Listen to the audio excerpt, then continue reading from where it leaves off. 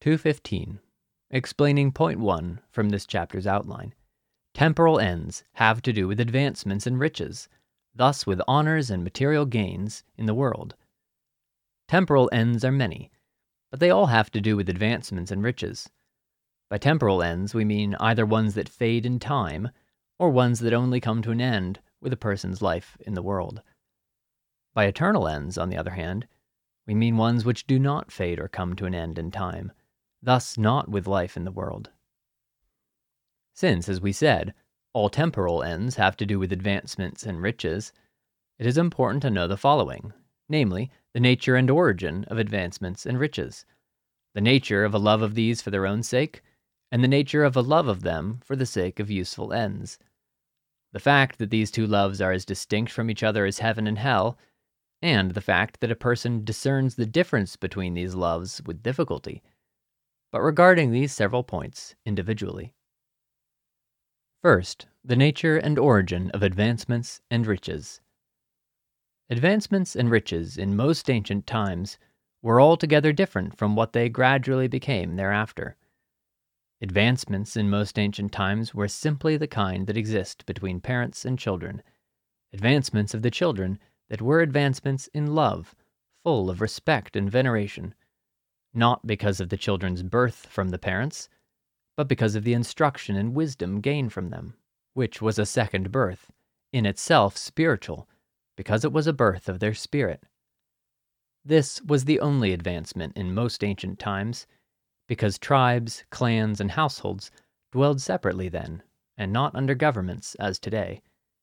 It was the head of the family in relation to whom the advancement was made. People of old called these times golden ages. After those times, however, a love of ruling gradually entered, owing simply to the delight of that love.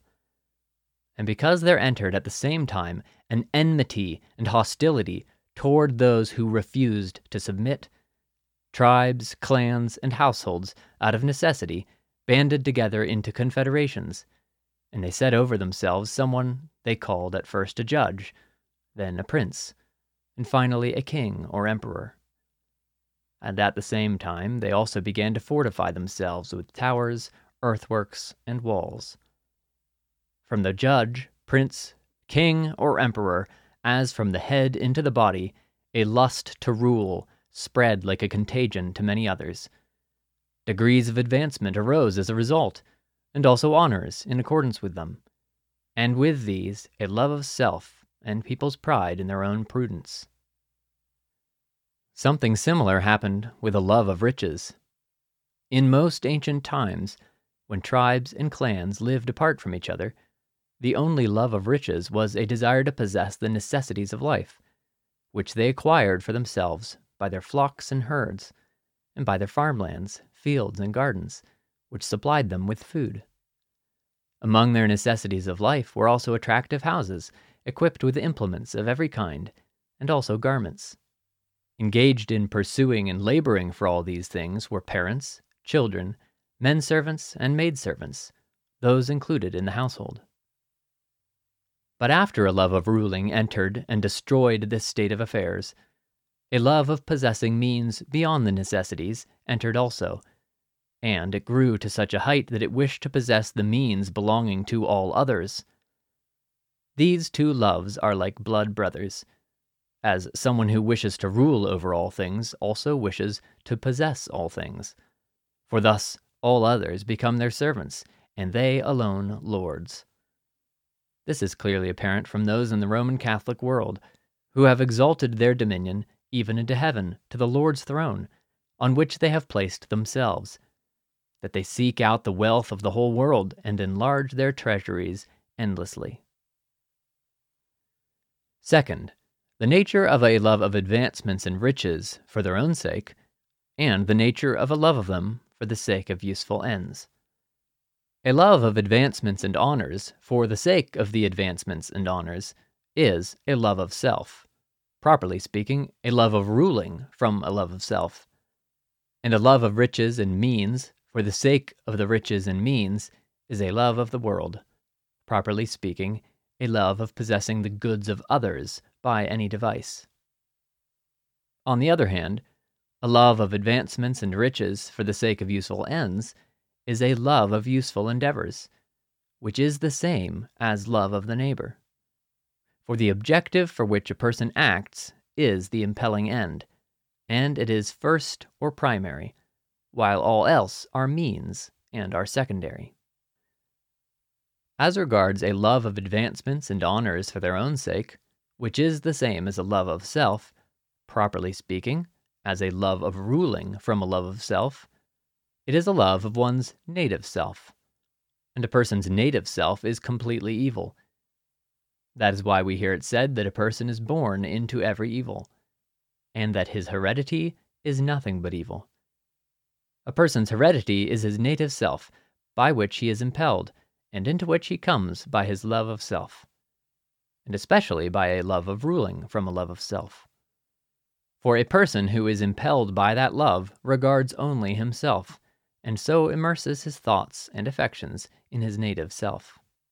It is owing to this that a love of self has present within it a love of doing evil. That is because the person does not love the neighbor, but himself only. And one who loves himself only views others as apart from him, either as inferior or of no account, regarding them with contempt in comparison with himself, and considering it of no moment to do evil to them. As a result, one who is impelled by a love of ruling from a love of self thinks nothing of cheating his neighbor, of committing adultery with his wife, of slandering him, of plotting vengeance against him to the point of murder, of behaving savagely to him, and other like things. A person derives this characteristic from the fact that the devil himself is nothing other than a love of ruling from a love of self, with which he is allied, and by which he is led. And one who is led by the devil, which is to say, by hell, is led into all those evils, and he is led continually by the delights of those evils. So it is that people in hell all wish to do evil to all, whereas those in heaven wish to do good to all.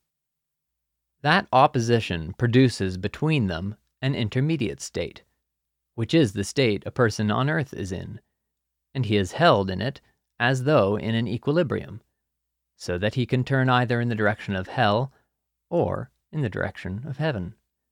And to the extent he indulges the evils of his love of self, he turns in the direction of hell, while to the extent he rids himself of them, he turns in the direction of heaven. I have been given to feel the nature and extent of the delight of a love of ruling from a love of self. I was conveyed into it in order to experience it, and it was such as to exceed all other delights that exist in the world. It was a delight of the whole mind, from its inmost constituents to its outmost ones, while in the body it felt altogether as a pleasure and enjoyment swelling the breast. I was also given to sense as well that from that delight, as though from their fountainhead, gushed the delights of all other evils, such as those of adultery, taking vengeance, cheating, slandering, of doing evil in general. A similar delight is present, too, in a love of possessing the means of others by any device, and in the lusts springing from it, which are its derivatives, but still not in the same degree, except as conjoined with the love of self. As regards advancements and riches not for their own sake, but for the sake of useful ends, this is not a love of advancements and riches, but a love of useful endeavors, which advancements and riches serve as means. This love is a heavenly one, but more on this subject in subsequent discussions. Third, that these two loves are as distinct from each other as heaven and hell. This is apparent from what we have just said, to which I will add the following: that people impelled by a love of ruling from a love of self, whoever they may be, whether great or small, are all, in respect to their spirit, in hell, and that all people impelled by that love have a love for all evils. If they do not do them, still in spirit they believe them allowable, and so physically do them whenever their position and honor and fear of the law do not stand in the way. Furthermore, a love of ruling from a love of self also harbors inmostly within it a hatred toward God, consequently toward the divine elements connected with the Church, and especially toward the Lord. If they acknowledge God, they do so with the lips only. And if they acknowledge the divine elements of the Church, they do it for fear of the loss of honor. The reason this love inmostly harbors a hatred toward the Lord is that inmostly in the love is the wish to be God, for it worships and adores itself alone. Consequently, if someone honors it to the point of declaring it to possess divine wisdom, or to be the object of the world's veneration, it loves that person from the heart. The case is different with the love of advancements and riches for the sake of useful ends. This love is a heavenly one, because, as we said, it is the same as love of the neighbor. By useful ends, we mean goods. And so by performing useful services, we mean doing good deeds. And by performing useful services or doing good deeds, we mean serving others and ministering to them. Even if they have position and wealth, people who do this still regard their position and wealth only as means to performing useful services, thus to serving and ministering. They are the people meant by these words of the Lord. Whoever desires to become great among you must be your attendant, and whoever desires to be first must be your servant. Matthew 20, verses 26 and 27. They are also the people to whom government in heaven is entrusted by the Lord. For to them, government is a means of performing useful services or doing good, thus of serving. And when useful services or good deeds are the ends or loves, then it is not the people who govern, but the Lord, for all good is from him. Fourth, that a person discerns the difference between these loves with difficulty. That is because most people who have position and wealth also perform useful services, but do not know whether they perform useful services for the sake of themselves or for the sake of the uses served. And still less do they know this because a love of self in the world has present in it more fire and ardor for performing useful services than people do who are not impelled by love of self in the world. However, the former perform useful services for reputation or for material gain, thus for the sake of self, while those who perform useful services for the sake of the uses served, or do good deeds for the good deeds' sake, do not do them of themselves, but from the Lord. A person can recognize the difference between the two loves with difficulty because a person does not know whether he is led by the devil or by the Lord. One who is led by the devil performs useful services for the sake of himself and the world, whereas one who is led by the Lord performs useful services for the sake of the Lord and heaven. And all those perform useful services from the Lord who refrain from evils as being sins, whereas all those perform useful services from the devil who do not refrain from evils as sins. For evil is the devil, and useful service or good is the Lord. By this and nothing else is the difference recognized. In outward form the two appear alike, but in their inward form they are totally unalike. One is like gold containing within it slag, while the other is like gold containing pure gold.